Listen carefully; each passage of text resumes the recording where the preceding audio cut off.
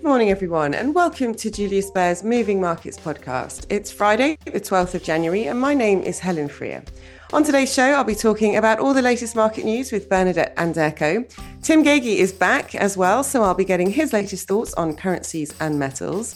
And after the launch of our market outlook for 2024 yesterday, our head of equity strategy, Mathieu Racheter, is also on the show this morning to outline his expectations for equity markets this year. But first up is Bernadette. Good morning, Bernadette. Good morning, Helen. So it hasn't been the best start to the year for equities. They've been reticent to rally so far. Did the eagerly anticipated US inflation data that came out yesterday do anything to change this? Well, I'd love to say yes, but unfortunately not, Helen. European shares ended lower yesterday after this hotter than anticipated US inflation reading somewhat dampened hopes of early interest rate cuts by the major central banks across the world. For the listeners, the US December's Consumer Price Index report came out slightly higher than expected, reflecting a 0.3% increase in consumer prices for the month. And this pushed the annual rate to 3.4% compared to the 3.2% that was broadly expected. Markets are now pricing in a roughly 70% likelihood that the US central bank will first lower the interest level at its March meeting. The Pan-European Stock 600 index ended 0.8% lower. It did, however, rise as much as 0.8% during the day. But that's its third straight day of losses, and banks were at the forefront of the sell-off there. They're down 1.9%. Investors, however, did buy back into the fixed income market, with Eurozone bonds yields slipping on the day, obviously, as their prices rose. Okay, I guess, though, given the disappointing inflation data, the picture wasn't any rosier in the US. No, the S&P 500 edged lower, but just by 0.07%. And that has to be put into context. Earlier in the session, the broad market index briefly traded above its record closing high of 4,796, spot 56. Two of the 11 sectors were positive. That was technology and energy. And then elsewhere in the US, the Dow Jones was little changed, 37,711 at the close, and the NASDAQ 100 was up 0.2% on the day. But it wasn't actually just US inflation data that was driving the markets overnight, Helen. We saw oil prices rising after Britain and the US carried out military strikes against targets in Houthi-controlled areas of Yemen. The simmering tensions there in the Red Sea seem to be heating up. The Houthi rebels have been attacking ships in the Red Sea, as I'm sure our listeners know. They've been targeting global shipping vessels, including those from the US and Israel, in retaliation for the war in Gaza. We saw global benchmark Brent up 2.25% higher to $79.15 a barrel this morning in Asia trading, while US West Texas intermediate futures have climbed 2.4% to $73.75 a barrel. The leader of Yemen's Houthis has stated that any American attack on the group will not go without response, so I wouldn't expect the Red Sea to return to normal traffic situations anytime soon.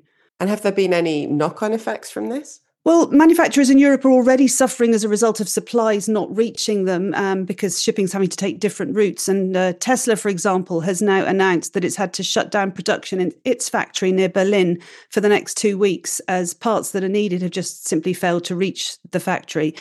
And it has to be said that the crisis in the Red Sea is compounding disruption in one of the other leading key trade arteries, that's the Panama Canal. And there we've seen the drought that's been caused by El Nino leading to reduced water levels, and that's forcing the canal to restrict their ship transit through the waterway. So some investment banks are now warning that the fight against inflation could stall in the coming months if shipping costs push the prices of goods higher.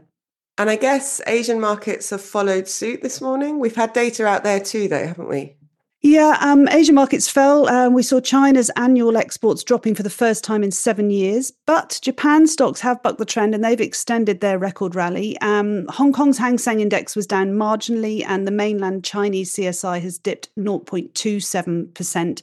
Some details on the numbers there. China's Consumer Price Index fell 0.3%. That's less than the 0.4% drop expected and also lower than the 0.5% fall which we saw in November. And Chinese exports for December did beat expectations, but overall, total trade declined in 2023 for the world's second largest economy. Just a bit more detail on Japan. The benchmark Nikkei 225 and the Topix have been at their highest level since 1990. They've been surging during the past week. The Nikkei advanced 1.5% to close at a new 33-year high, and it paired some gains after surging 2.1% at the open.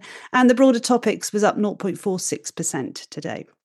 And let's talk about Bitcoin quickly before we move on, because obviously on Wednesday we heard that the SEC had approved a number of spot Bitcoin ETFs in the US. So yesterday was the first trading day for them. How did that go? Yeah, they certainly didn't waste any time, Helen. The first US exchange-traded funds investing directly in Bitcoin, which is obviously the largest digital currency, have finally gone live. Obviously, they were hotly anticipated, and this batch of almost a dozen funds got off to a very strong start with, I think, something like $4.6 billion worth of shares changing hand in a rather frenetic first day of trading.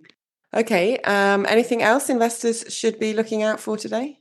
Yeah, well, we've just had data out this morning from the UK Office for National Statistics that shows that British economic output grew by 0.3% in November. That's better than the 0.2% expansion of GDP from October.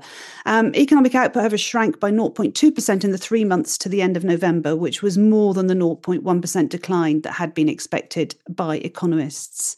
And then if we look to the day ahead, it seems like European shares are set to open slightly higher. In the US, futures there are mixed. And I think the focus now is going to be shifting to the earnings season. We've got the likes of JP Morgan, Wells Fargo and Bank of America reporting their quarterly results today. And that's it from me today, Helen. Thanks very much, Bernadette, for the roundup this morning.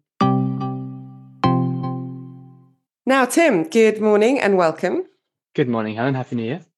Thank you. Same to you. So firstly then, now we're in 2024. Any final thoughts first on FX moves we saw at the end of last year?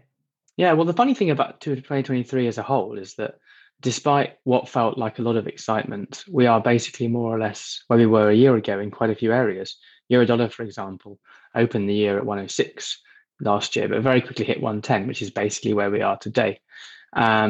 Even the dollar index actually found quite surprising. It was at 102.10 or so at the start of last year, and it's now 102.25. So really, it's almost precisely where it was 12 months ago, which I found quite surprising. A few things have moved. Obviously, the pound's a bit higher, and of course, Swiss franc had a superb year, especially the end of the year, basically the opposite of the yen. And it turned out that actually long Swiss yen was the trade of the year.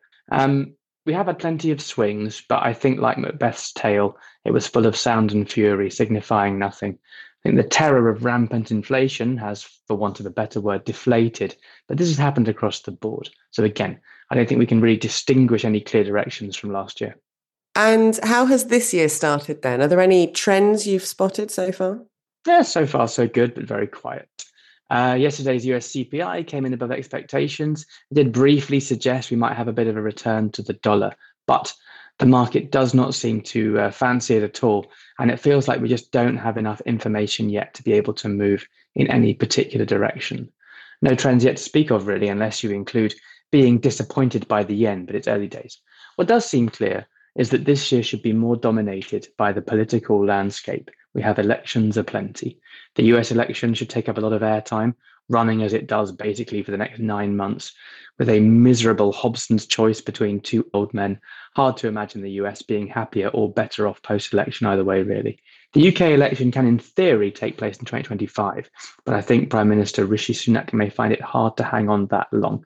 And we could even have a Labour government this year, which would be the first time in quite a while, unless Labour really make a mess of it. There are also the European parliamentary elections coming up.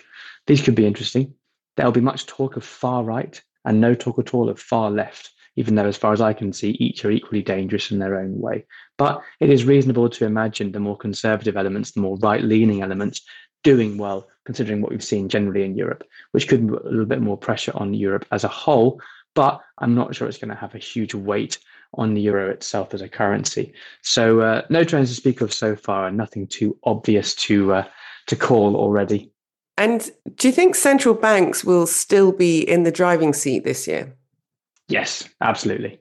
I think despite this political turbulence, which I spoke about, I think all eyes will still be on central bank meetings and any data which gives us clues as to what each central bank will do. markets will hang on every word that comes out of a governor's mouth or even any committee member's mouth. I mean, we saw that yesterday with the CPI, and then Fed's Mester, I think he's the New York Fed chairman, but I could be wrong, yesterday pushed back on the initial reaction to US CPI with some comments, and straight away the whole dollar move just reversed itself. So it shows that actually that's really where the market's focus will continue to sit. My feeling is that the market heavily overpriced how many cuts will come this year. Talk of 150 basis points in the US, and I believe UBS called for 2.25% of cuts this year. It's completely outlandish. Even the 1.5% to me is too much. And I think something in the region of 75 basis points is much more sensible. And I think that'll be a similar story for the ECB, the Bank of England. I guess there's some question marks around the Swiss National Bank, and also people will be desperately hoping that the Bank of Japan finally come through with some sort of adjustment to monetary policy. We think if that happens, it won't happen before the spring. But what I do think is that no central bank will want to move too quickly. I think they would much rather have room for bigger cuts later than cut too fast and have no ammunition left for any downturn, especially in an election year. Okay, what would you do then, FX-wise, to start the year off? Well, we think that the Swiss franc really got too strong at the end of last year. And now I've been recommending everyone to sell Swiss francs and buy pounds for quite a while now. But right here, where we are now, I would still definitely do this trade. And honestly, actually, if you already did it around 10, say, a few months ago, you're not all that far off being flat because the carry is so generous. It's still between 3.5% and 4% being long pounds against Swissy. And I actually quite like generally to start looking at short Swiss franc. Yes, against pounds, but also against perhaps Australian dollars, maybe even the euro. And you can also look at buying options here because volatility is so low in Swiss franc crosses. You can get a really cheap exposure, which would pay off very nicely in the event of a decent Swissy sell-off. And the metal space, platinum continues to be my preferred metal, even though obviously gold was a far better performer last year. And on the latest pullback we've just seen, we've come all the way down from 1,000 to about 920. I would again look to get long. I suspect that the dollar will at some stage this year weaken, but I would rather wait for a better level because I don't think it'll be smooth sailing. I think it's too early. But otherwise, it's early days, and there are not too many glaring opportunities, as I said. So no great rush. I think the moments will definitely come. So I think that's all for today. Thank you, Helen, for the chat. Thank you to our listeners for kicking off what will surely be another superb year of Moving Markets podcasts, and have an excellent weekend. Very good. Thanks a lot, Tim, for the update this morning. Now, moving on to you, Mathieu. Good morning, firstly. Good morning, Helen. So I mentioned at the beginning that we launched our market outlook for the year yesterday. Now, at the end of last year, we saw a spectacular rally in equity markets. Can this euphoria continue, do you think? What are you expecting for this year, Mathieu? Yes, so overall, we think 2024 will turn out to also be a good year for equity markets. There are many reasons for that. Inflation is moving into the right direction, which will allow the central banks across the Western economies to cut rates again. And this should also lead to lower bond yields in general, which makes equities more attractive again compared to fixed income. Also, we still see no signs of a US recession ahead. The latest indicators continue to point towards a soft landing. Therefore, we think after a flat year of earnings in 2023, companies on aggregate will be able to grow their earnings again in the area of 8% this year in developed markets. So overall, we think we have a lot of supporting factors that will drive the equity markets higher in this year. Having said that, we acknowledge that global economic growth will continue to slow down over the coming months. Therefore, we think it makes sense to stick with quality growth stocks and also add some defensive names. There will be an opportunity around the middle of this year to switch into more cyclical names in the regions when the cycle reaches its trough. Okay, and I guess the timing there will be important. And for that, we just need to keep a close eye on how things develop, right? Yes, exactly. And for a while now, you've preferred US stocks, favouring them over equities in Europe. What are your reasons there? And are you sticking with that, or do you think that will change sometime soon? Yes, so we stick with that view. Generally in equity markets, it's really important to catch the big trends and benefit from them. And the winners since the great financial crisis in 2008 has been technology and communication stocks, and this hasn't really changed. We think this will continue, and in fact, these sectors also got now an additional boost from generative AI, which is a multi-year growth theme. If you look where most of these stocks are listed, it's clearly in the US. So the technology and communication sectors make up roughly 40% of the market cap in the US. And if you compare that, for example, to Europe, in Europe, the exposure to those two sectors is only at 10%. So the US is really home to the majority of the world's innovation and cash flow generation champions, so to speak. Europe, on the other hand, continues to also suffer from weak growth dynamics relative to the US. And it also has a higher dependency on China, which, as we all know, is struggling at the moment due to its property sector issues.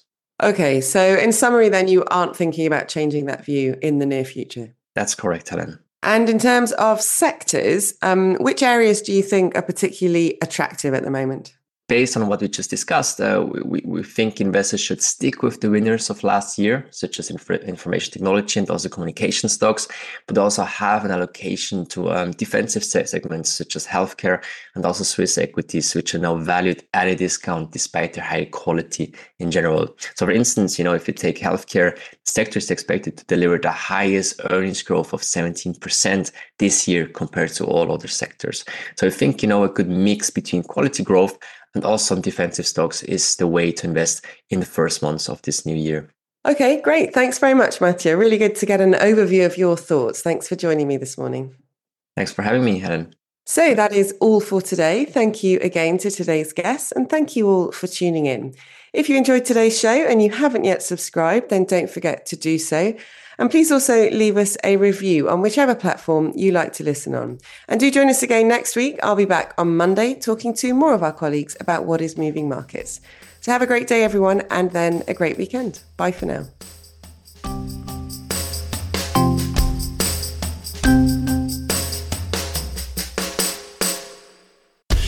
The information and opinions expressed in this podcast constitute marketing material and are not the result of independent financial or investment research. Please refer to www.juliusbaer.com/legal/podcasts for further other important legal information. Beyond Markets is a weekly podcast where Julius Baer experts and external speakers discuss some of the latest market developments. They share their key research and insights on today's ever-changing economic landscape and present practical advice. Search for Beyond Markets on your favourite podcast player.